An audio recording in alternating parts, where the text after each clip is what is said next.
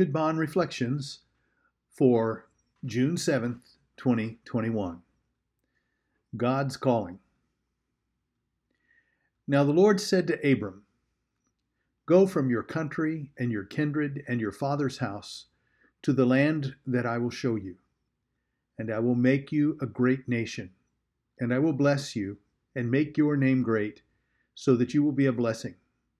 I will bless those who bless you, and him who dishonors you I will curse. And in you all the families of the earth shall be blessed." So Abram went as the Lord had told him, and Lot went with him. Abram was 75 years old when he departed from Haran. And Abram took Sarai his wife, and Lot his brother's son, and all their possessions that they had gathered, and the people that they had acquired in Haran, and they set out to go to the land of Canaan. When they came to the land of Canaan, Abram passed through the land to the place at Shechem, to the oak of Moreh. At that time the Canaanites were in the land. Then the Lord appeared to Abram and said, "To your offspring I will give this land." So he built an altar to the Lord who had appeared to him. From there he moved to the hill country on the east of Bethel and pitched his tent, with Bethel on the west and Ai on the east. And there he built an altar to the Lord, and called upon the name of the Lord. And Abram journeyed on, still going toward the Negeb. Genesis 12, 1-9. The landscape became more and more barren as we drove our 1974 Ford Pinto station wagon across the west slope of the Colorado Rockies. Craig and Steamboat Springs were well in the rearview mirror. Rangeley, the second point of the dual parish to which I was called, was 20 miles to the south. Vernal, the place we would live for the next 4 years, was 30 miles ahead. We were in the middle of nowhere.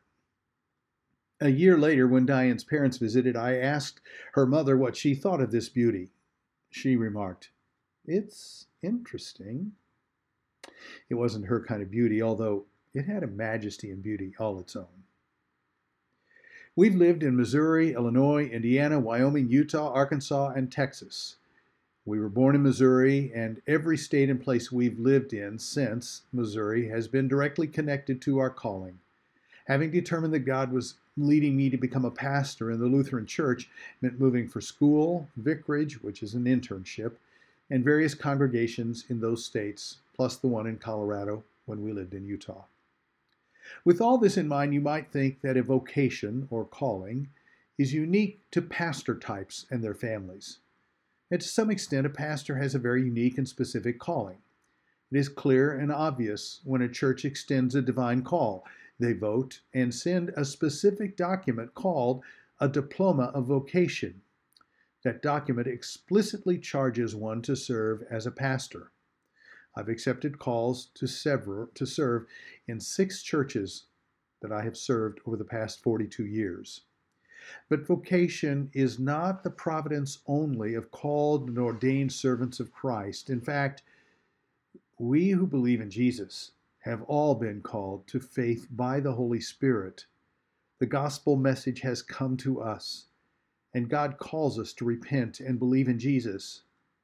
Fully believing in the good news of Jesus is to follow him, and that is a calling that accompanies us wherever we go. For Abram, he is yet to become Abraham by God's renaming. It meant a move to a strange place.